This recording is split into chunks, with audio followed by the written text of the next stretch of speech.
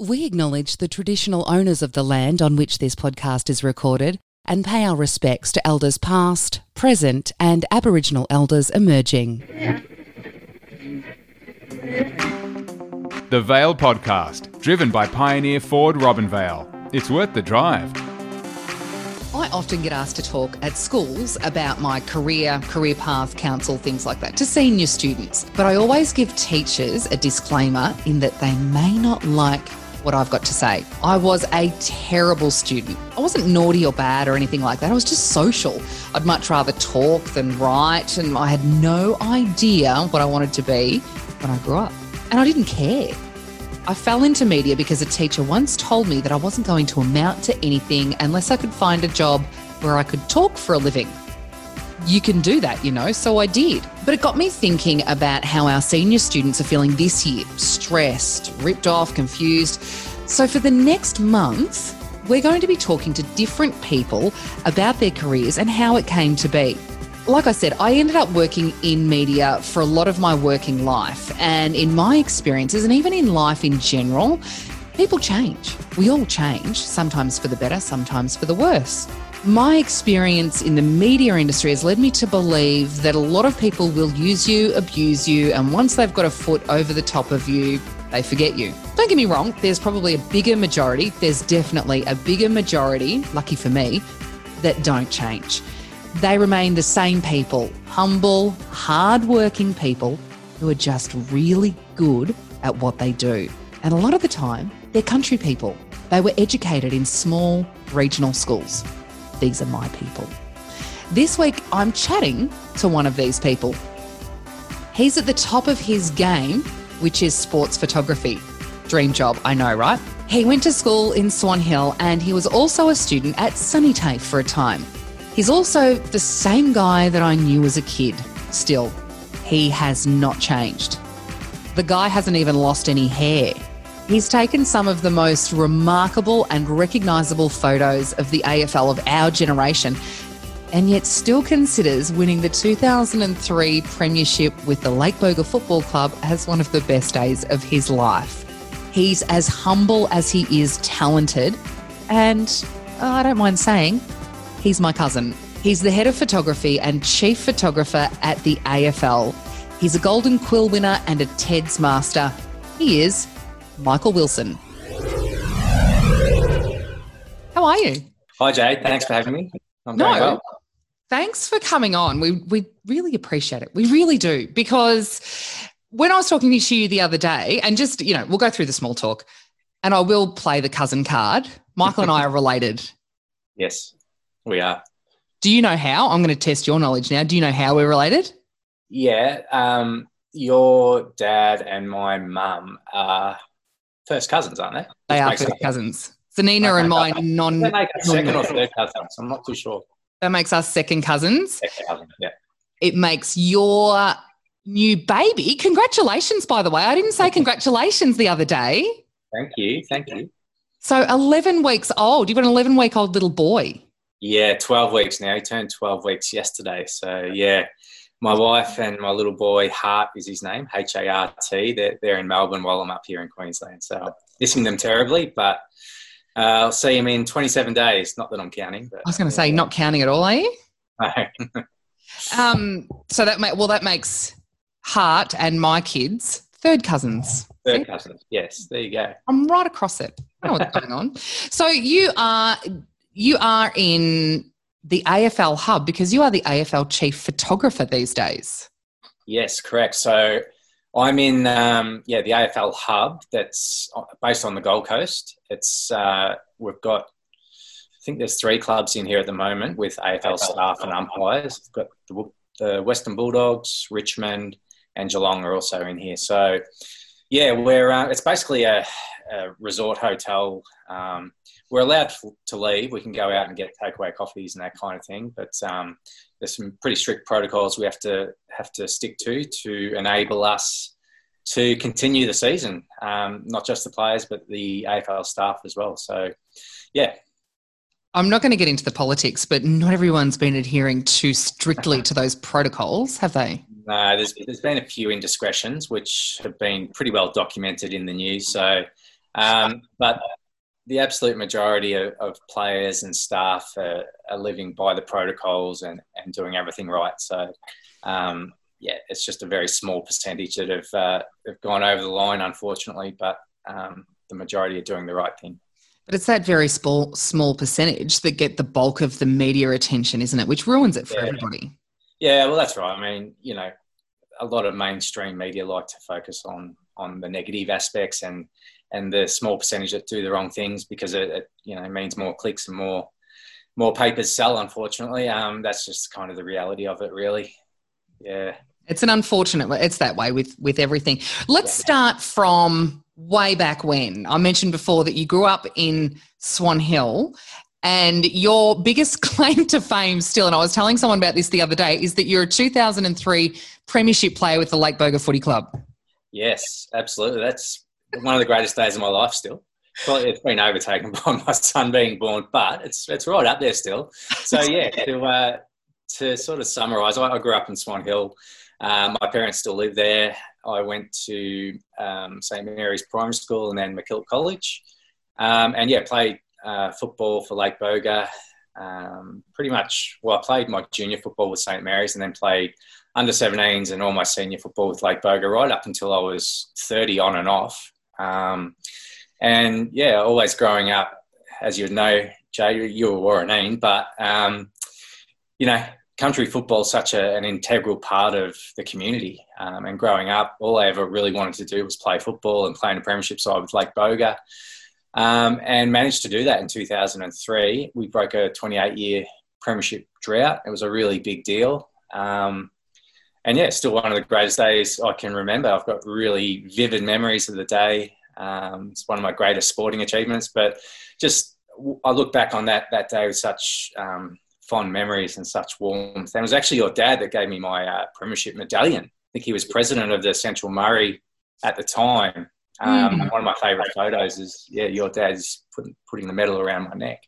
So, it's just a great day. And I've got really fond memories of growing up in Swan Hill as well. Really, really great little town. I love going back there to visit my family. I don't have too many friends there. Most of my friends have sort of moved on from Swan Hill now. But get back there usually Christmas and holidays. And, love going back there to visit mum and dad especially. Yeah, I bet. How proud on a scale of 1 to, oh God, I don't even know. How proud are mum and dad of you and what you've achieved? Not only, I suppose Dad's super proud of you winning that premiership with Lake Boga. Was Gatto the president when you won that? No, Malcolm Heil was the president. Paul Gadsden was the selector, one of the selectors, I think, at the time. Yeah. Yeah. Interesting. I can't remember. My parents are...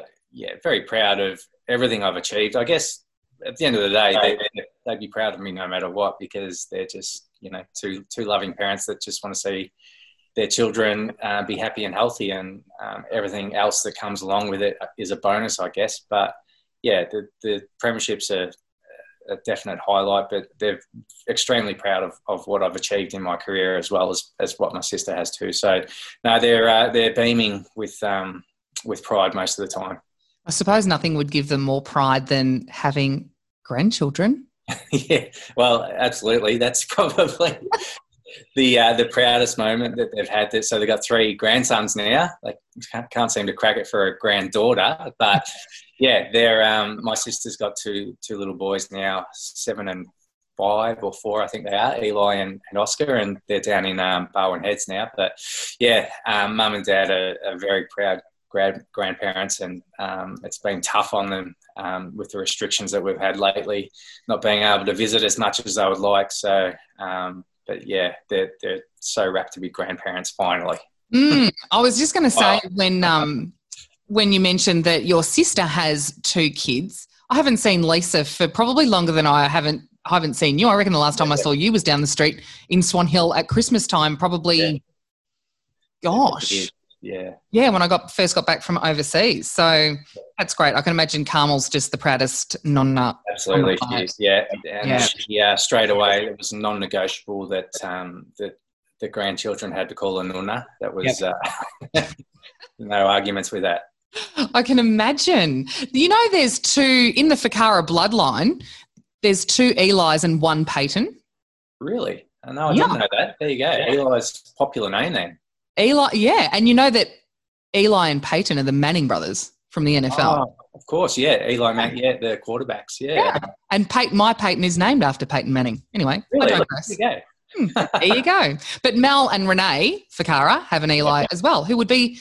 I did know that, actually, yes. Yeah. So there you go. He'd be a little bit older than... he'd be like 10 or... Yeah. I don't know whether he'd be 10 yet. Maybe 9. 9, okay. Somewhere a around bit there. older than our kids, yeah. So secondary school, you went to MacKillop, and when you got to your senior years, VCE, what kind of student were you? I was always a pretty conscientious student, always wanted to do well, and I definitely wasn't like disruptive or a poorly behaved student. I was always, trying to do well, I guess. Wasn't what you'd call like, or we only had a very small class for a start. Like MacKillop College in 1994, when I graduated, had a year 12 class of maybe 12 or 13 students. So it was, really small. Yeah.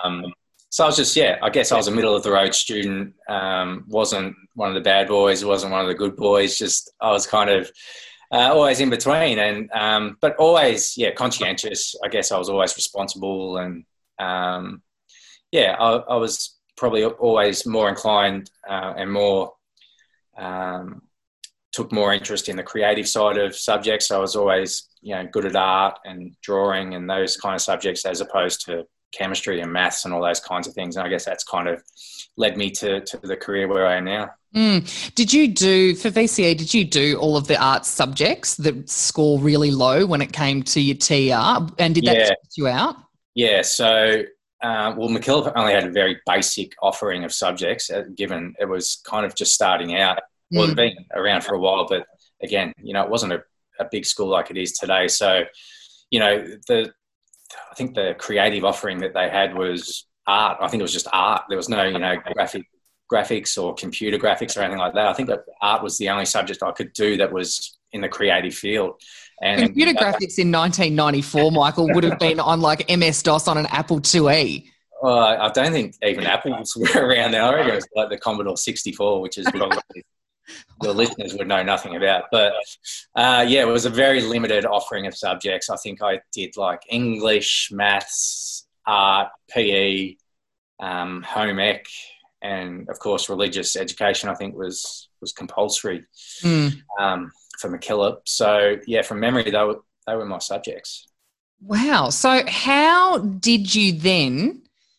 Did you know in year 12, doing those sorts of subjects, that you wanted to be a photographer or that you wanted to go into something creative? Or did you, because you were quite a capable footballer, you were a good footballer in your junior years. Oh, look. There was talk of you getting drafted at one point, wasn't there? No way. You're pulling my leg there, I think. But if I could have been a professional footballer, I would have. I loved football, absolutely loved it, and would have given anything to play for Collingwood or, I was always a good country footballer. If you had have asked my father, Michael, he would have said that you could have been drafted. In fact, he probably still says that. Tory was my biggest fan. He was continually trying to get me to play for Warreneen. I remember that. No, I was never going to be good enough to play AFL. I guess at school I probably thought I didn't think I'd be a photographer. I thought I would end up in a creative field, and I did to start with. So I actually ended up being a graphic designer for 7 or 8 years before I transitioned into photography. So straight after high school, I did a year of TAFE actually at Sunraysia College of TAFE in Mildura, and did it was a graphic design diploma, and then went to La Trobe University in Bendigo and studied graphic design for 3 years, and kind of just fell into being a graphic designer, I guess, after that. But I did learn about photography at uni. So photography was one of our core subjects all through uni. So I had that background and that knowledge and that passion for it even back then. And, I guess the seed was sort of planted then, as far as, the capability of being a photographer, and I always really enjoyed it. And this is back in the film days, really showing my age here, but this is when you learnt with film and in the darkroom, processing your own film. So a real appreciation for the art of photography as well. And I guess having that knowledge and that background allowed me to explore it a little bit further down the track. And when it all became digital, it, you know, opened up even more avenues, I guess. So, yeah, I always knew during high school that I'd kind of end up in a creative area, and it's just sort of transitioned into photography over the years, I guess. So what was your first photography gig? Well, my first photography gig that was related to AFL was I actually shot like an Essendon intra-club match once. It was like the pre-season of 2005. Before that, I kind of shot like just, you know, Weddings? Country football. Sorry. Did you do any weddings? I shot my sister's wedding and my cousin's wedding, and that was about it. I just not a wedding photographer, I can tell you that. It's not my scene. But I'd shot like, you know, a few sort of random country football games and some amateur football and that sort of stuff.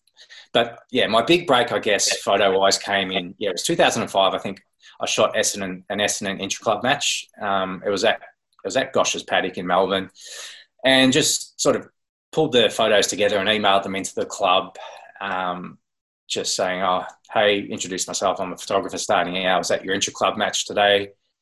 Here's some pictures. If you want to use them on your website, please feel free.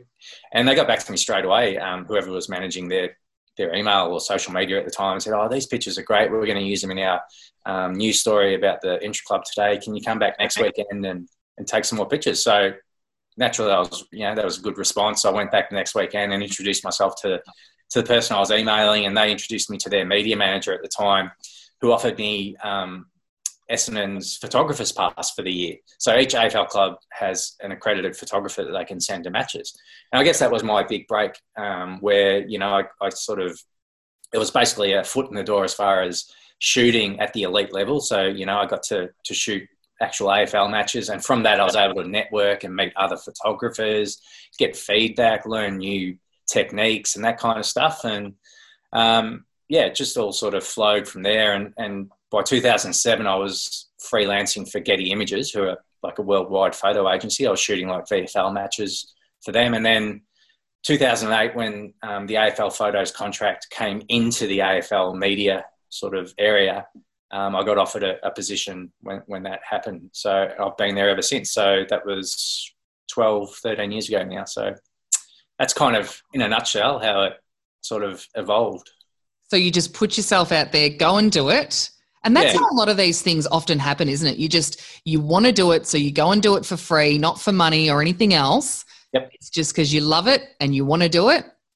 Yeah, absolutely. It was, you know, a lot of sort of hard work in that I was working as a full-time graphic designer the whole time that I was going out weekends and just either shooting Essendon or shooting just amateur football matches to build up my folio. So, you know, for a while there, I'd be working Monday to Friday in my design job, and then Saturday and Sundays, just off my own bat, would be going to shoot some type of football. I guess if you kind of work hard enough for long enough, you know, opportunities start to open up for you. And it's about, you know, capitalising on those opportunities as well. I guess you kind of, like I said, you learn to network, you learn to meet different people and get feedback and take feedback on board and not take it as a negative, and try to improve yourself at every step.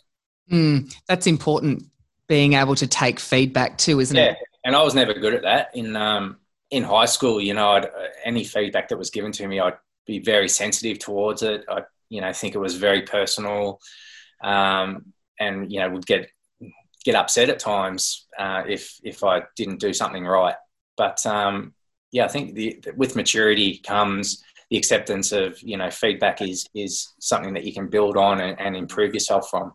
And I suppose before you reach that level of maturity, when you're younger, you know everything straight away. As soon as you hit your 20s and that early part of your career, you know everything straight away. I remember Gatto, who we both know, giving me some constructive feedback when I first started in radio. And it's still some of the feedback that I go back to now and always use it as a just settle down. Yep. That kind of, it's nice to have a kick in the pants every now and then. I think everyone needs that.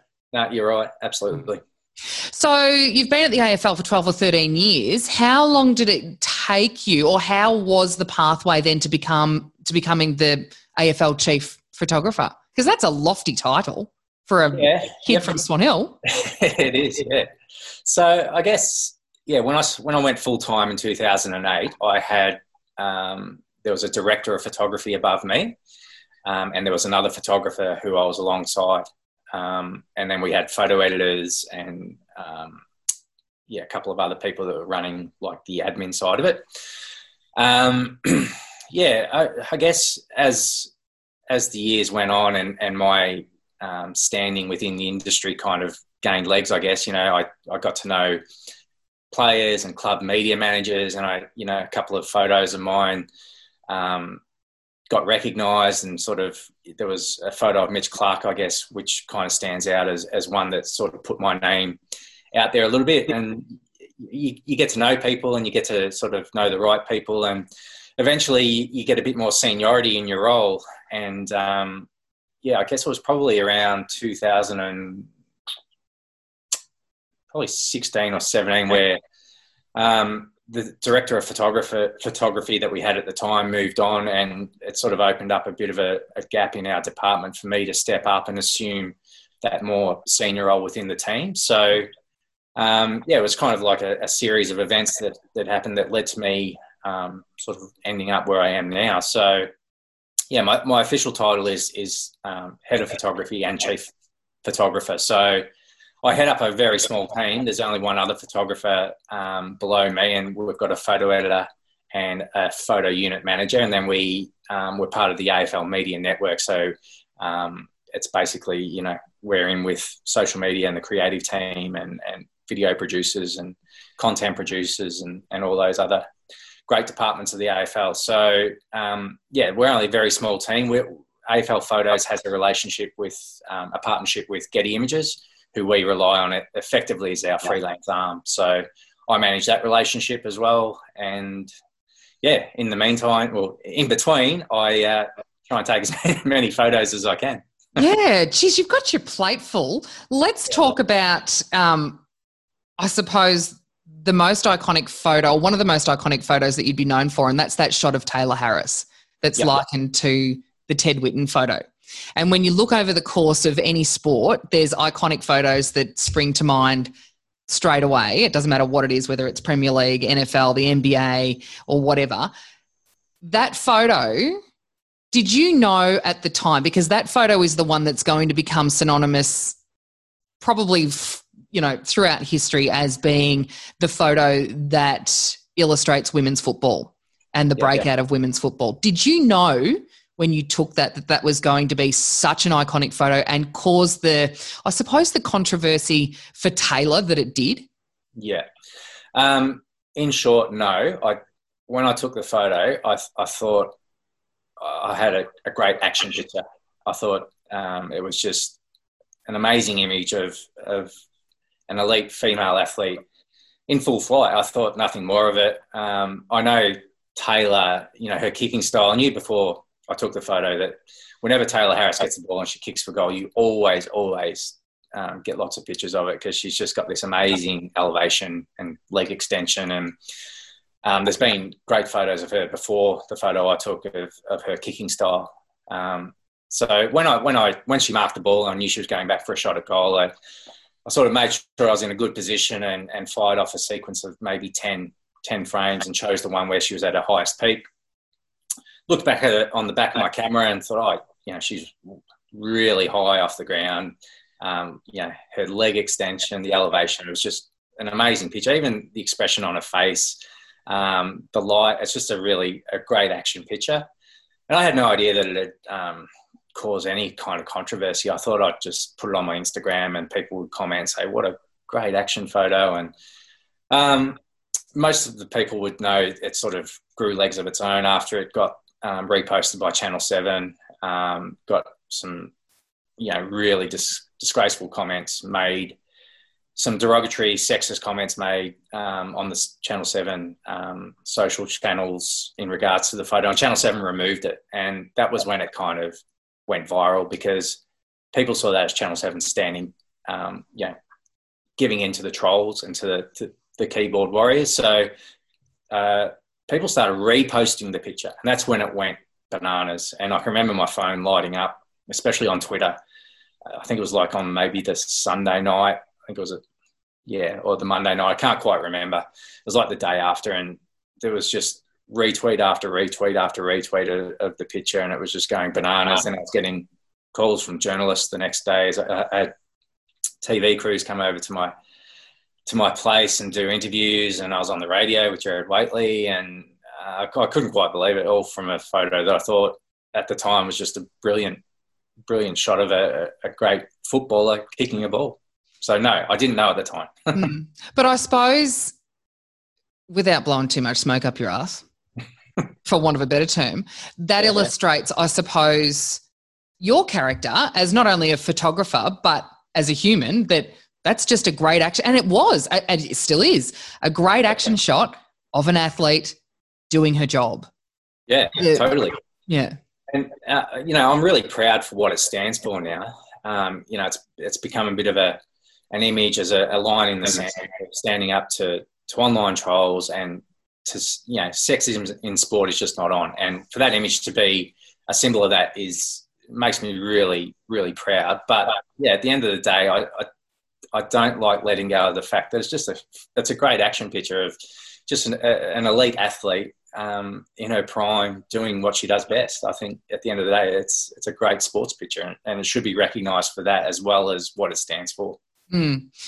Even if it was never intended to stand for that. And you're right, it is a great picture of doing what she does best, and that is kicking goals, and all power to her.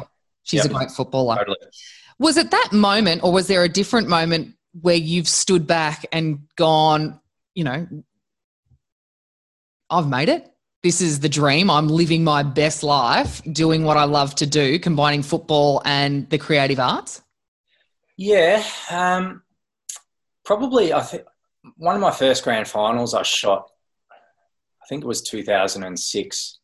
I remember standing in the middle of the MCG, thinking to myself, I can't believe I'm in the middle of the MCG on grand final day. I remember taking a selfie on my camera. I don't think mobile phones were like proper iPhones back then. So I remember taking one on my big camera. I've still got it somewhere.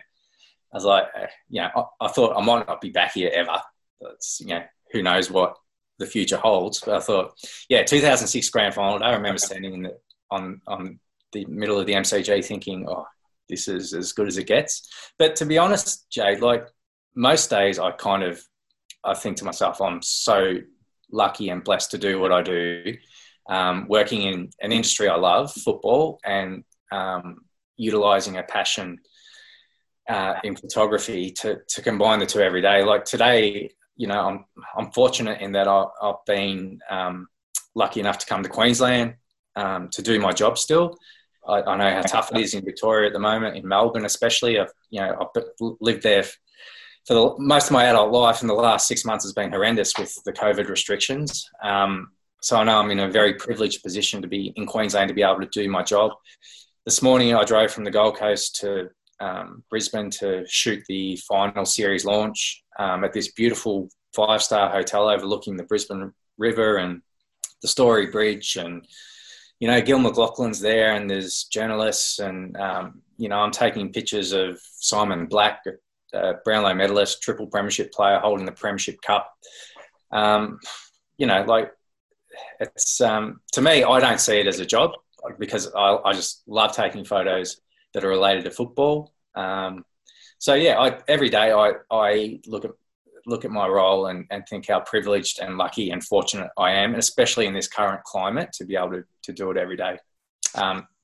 Because there were moments this year as well. Even I got stood down twice. After round one, I got stood down, and that created a lot of uncertainty around, what the future would hold for my role. So there's been moments this year where there's been a real reality check as to, this job might not last forever. Fortunately, I've come out the other side with my role being unaffected, and I've been able to come up to Queensland and continue in my job. But there's been others that haven't been as fortunate. So I'm very mindful of the fact I'm in a privileged position to be able to do what I do. You are, but do you subscribe to, having said all of that, do you subscribe to the theory that the harder you work, the luckier you seem to get? Yeah, I do. Yep. I think, sometimes you make your own luck as well, and you've got to put yourself in a position to get lucky. And part of that is working hard to get yourself into an opportunity and a position to be able to receive that luck, I guess. And for me, that was just, working hard and shooting all those matches at weekends that didn't mean anything, just to build up a folio and sort of open up some doors. Yeah. Things like this don't just happen to anyone. You've got to put in the hard work. Yeah, absolutely. I think you're right. Yeah. Yeah. So footy finals are coming up. Yes. Can't wait. Thursday. Mm-hmm. Is that just because Collingwood are there? Well, I am quietly hoping Collingwood does well. I don't usually tell too many people I'm a Collingwood supporter. I like to be very neutral in my job, especially when I'm shooting. But I hope they do well. Yeah. Yeah, but I'm a Richmond supporter, and who's your tip then? Well, to be honest, I think Port Adelaide are just going to be really hard to beat. They're the informed team. They've had such a great run. They've had a great season in that they haven't travelled too much for hubs. They've relatively had a regular routine as far as, all their players have been training in the same location. They haven't had to move out from home too often. They're sleeping in their beds. They've had the best preparation, I think. So I think Port Adelaide and Brisbane will make the grand final. And, I think Port Adelaide, to me, I think are probably the best team in it at the moment. But, look, I think Richmond are a massive chance. I'm in their own round. Yeah, there's your disclaimer. We have beaten Port Adelaide this year. I'll remind you. Where was that? It was in Adelaide, yeah. Yeah, look, I'm not discounting Richmond at all. I think they can do it for sure. But I put it this way, I think Port Adelaide are an absolute Monty to get in the grand final just because they've got 2 guaranteed finals at home, and at the moment they're virtually impossible to beat at Adelaide Oval. Little bit of an advantage, but we won't go there. Let's talk about what a typical day during footy finals looks like to you. Run us through it. Do you mean like a match day or during the match day? Yeah. Okay. So I'll use Thursday as an example. So it's probably not an ordinary average week, but 2020 isn't an ordinary average year, really, is it? So the first final's in Adelaide on Thursday, Port Adelaide and Geelong. So I'm flying over Wednesday afternoon from Gold Coast to Adelaide. Thursday at 7:50, I think the game is, or maybe 7:30 or something. So I'll generally get to the match about 2 hours before. I get given a photographic brief to fulfil. So each club has puts in requests for pictures they want, as do different departments of the AFL. So like the commercial team might have some corporate partners that need some pictures of signage or, something like that, like, a picture of the play happening in front of, say, a NAB sign or something like that. And then, there's other requests that come in, sort of random requests, like umpire milestones, for example. So one of the umpires might be umpiring his 200th game, so I get a picture of them before the match. And then there's the editorial coverage on top of that. So just covering news that comes out of the match. So it could be injuries, the big marks, the big tackles, the big goals, all that kind of stuff. So, get there a couple of hours before the game, make sure I'm across everything. The game starts. I'm filing pictures on the fly. So I have my laptop set up next to me. The pictures that I file go straight through to the AFL photo site, where they're picked up by AFL.com, the clubs, and different subscribers to use on social media mainly. So, all those tiles you see with the quarter time score that the clubs send out and the AFL send out, they're all the pictures that myself and other photographers send. It's a bit of a juggling act, shooting the game and then, filing on your laptop. You've got to be really, really careful that you don't miss anything. Generally by quarter time, I'll have 7 or 8 pictures filed through to the AFL photo site. And then by halftime, maybe 20 or 30. By the end of the match, you're aiming to sort of have around 80 action pictures on the AFL photo site online and ready to be distributed. So, and then after the game, you're there for about an hour, hour and a half, just doing like a clean sweep of your whole edit to make sure you haven't missed anything. You sort of tend to put a few stock pictures online, like, you know, your sort of stock standard footy card photos, those kinds of pictures. And then you wrap up, probably around 2 hours after the siren, and go back to the hotel, and I'll fly back here Friday morning, ready to do it all again at the Gabba on Saturday twilight and Friday night. So, yeah, it's kind of that's how a match day sort of would roll out.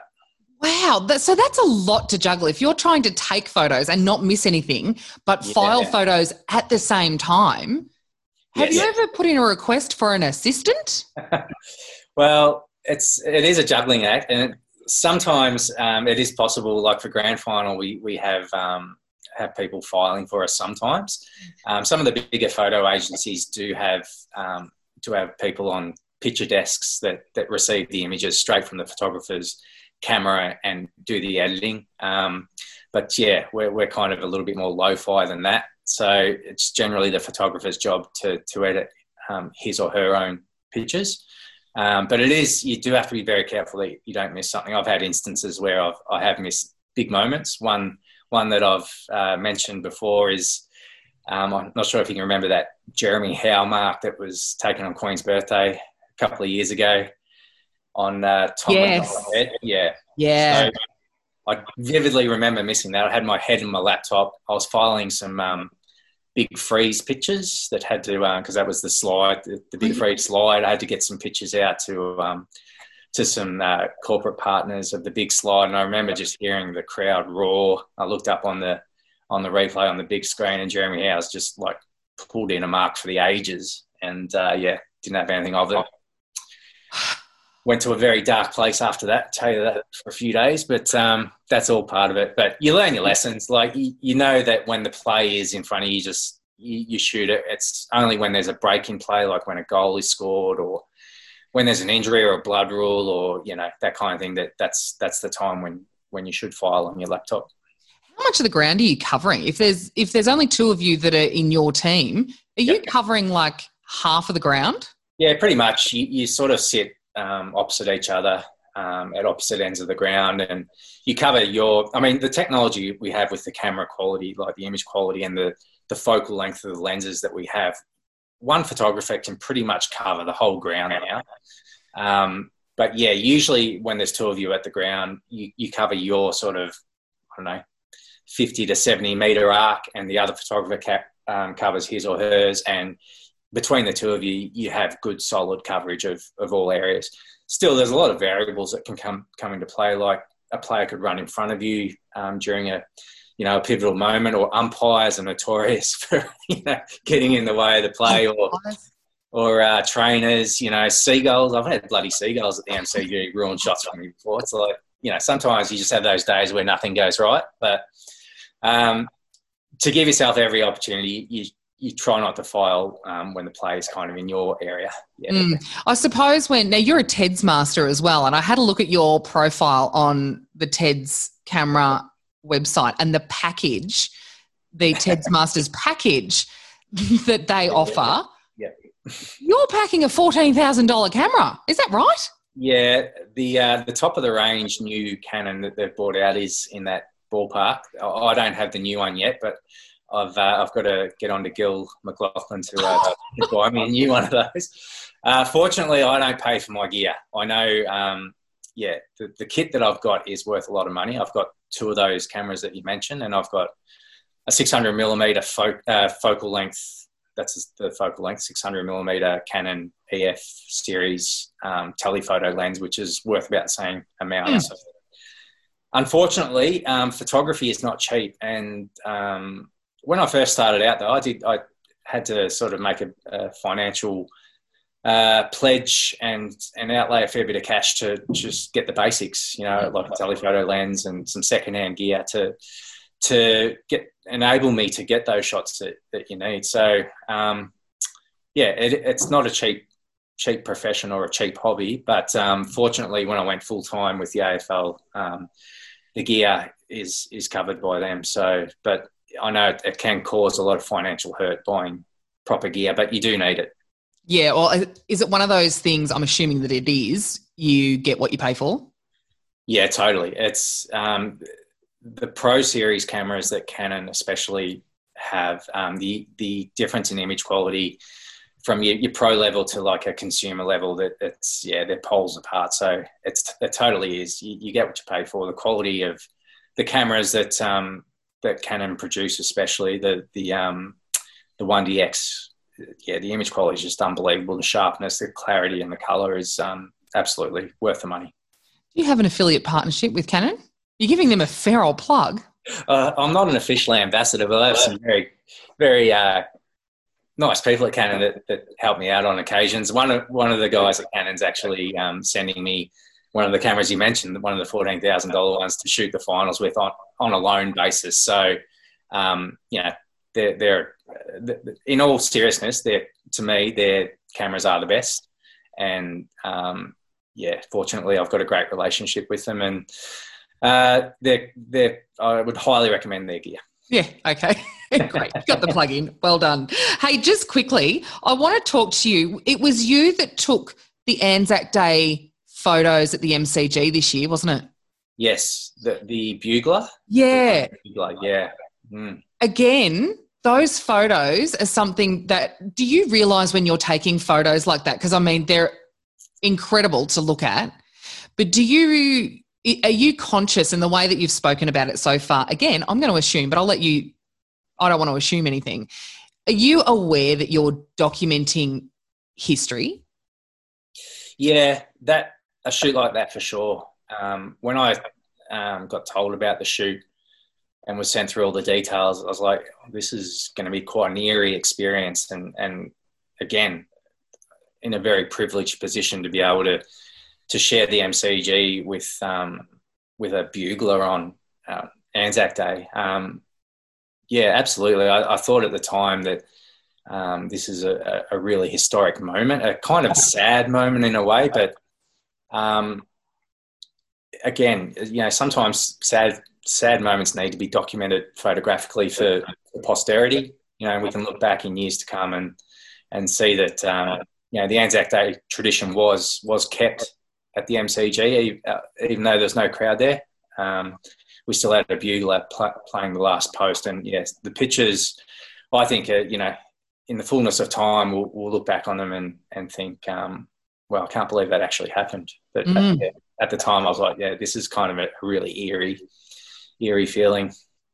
But they are magnificent pictures. And when you Google Anzac Day 2020, they're the photos that come up. Yep. So, which is important, ranking high in Google, isn't it, Michael?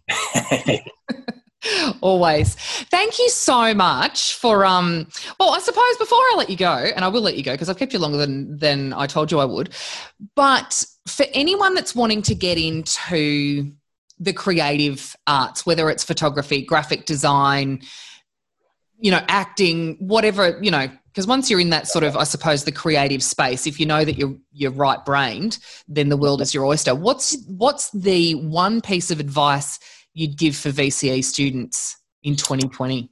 Yeah. I guess, do your best at VCE. Try and get the best possible result you can for yourself, but don't stress if, you don't end up in the course you want or in the field you want straight away. My journey to photography was, a long-winded one through graphic design. And, I didn't get into the graphic design course I wanted straight after high school. So, I did a year of TAFE, which wasn't part of my plans. But I guess my advice would be, things can change really quickly if you work hard enough. Just put yourself out there. Just don't be shy. If you've got skills and talent, put it out there, network, get to know people, and doors will open. Like if you've got the talent, you've got the hard work, you'll end up in a job that you want and that you'll love, hopefully. So that would probably be my advice. And that's good advice. Work hard, Don't stress. Yeah. Try not to stress. I know, year 12 is a stressful time, and especially this year, I feel for VCE students this year with the whole COVID thing. It's a tough year to be in high school. But yeah, hang in there, and, nothing is permanent. A TER score is not permanent. It's not going to define where you end up in your career. Can't stress that enough. I don't think they're even TER scores anymore. I think they're ATARs now. Well, there you go. That shows. I don't think they were even TERs back in my day. That was something else. They were. I graduated in 94, so that is a long time ago. Yeah, I graduated not too far after, and they were TERs. I reckon they were that way for a little while. Yeah. Okay. They wouldn't be scored. We're showing our age, Jay. That's all right. Age is it's just a number, whatever. Okay. Thanks so much once again for giving us some time. We really appreciate it. Great to catch up, and it's so good to see country kids doing magnificent things. I'm going to put you on the spot now. Yep. Is the AFL the pinnacle of your career, or have you got your sights set on the NBA, the NFL, Premier League, European football? What's the pinnacle? I think the AFL probably is the pinnacle. I did shoot the Commonwealth Games 2 years ago in 2018, as I was invited to be the Australian team photographer, which was amazing. And after that, I've got a little bit of a hunger for the Olympic Games as like an official photographer, maybe just as like just as an experience. But I don't think that's going to happen with the COVID affected games that will happen next year. So, no, look, I can't see myself doing anything apart from what I'm doing now, and I'm really happy and fortunate and lucky to be doing what I'm doing, and hopefully I can continue to do it for years to come. Great answer, and that will keep you employed for at least another season, you would think. Hopefully. Awesome, Michael. Thank you so much for today. We really appreciate it. Thanks for having me. Thanks for listening to the Vale Podcast, driven by Pioneer Ford Robin Vale. It's worth the drive. Remember to support our sponsors and shop local. Subscribe at thevalepodcast.com.au.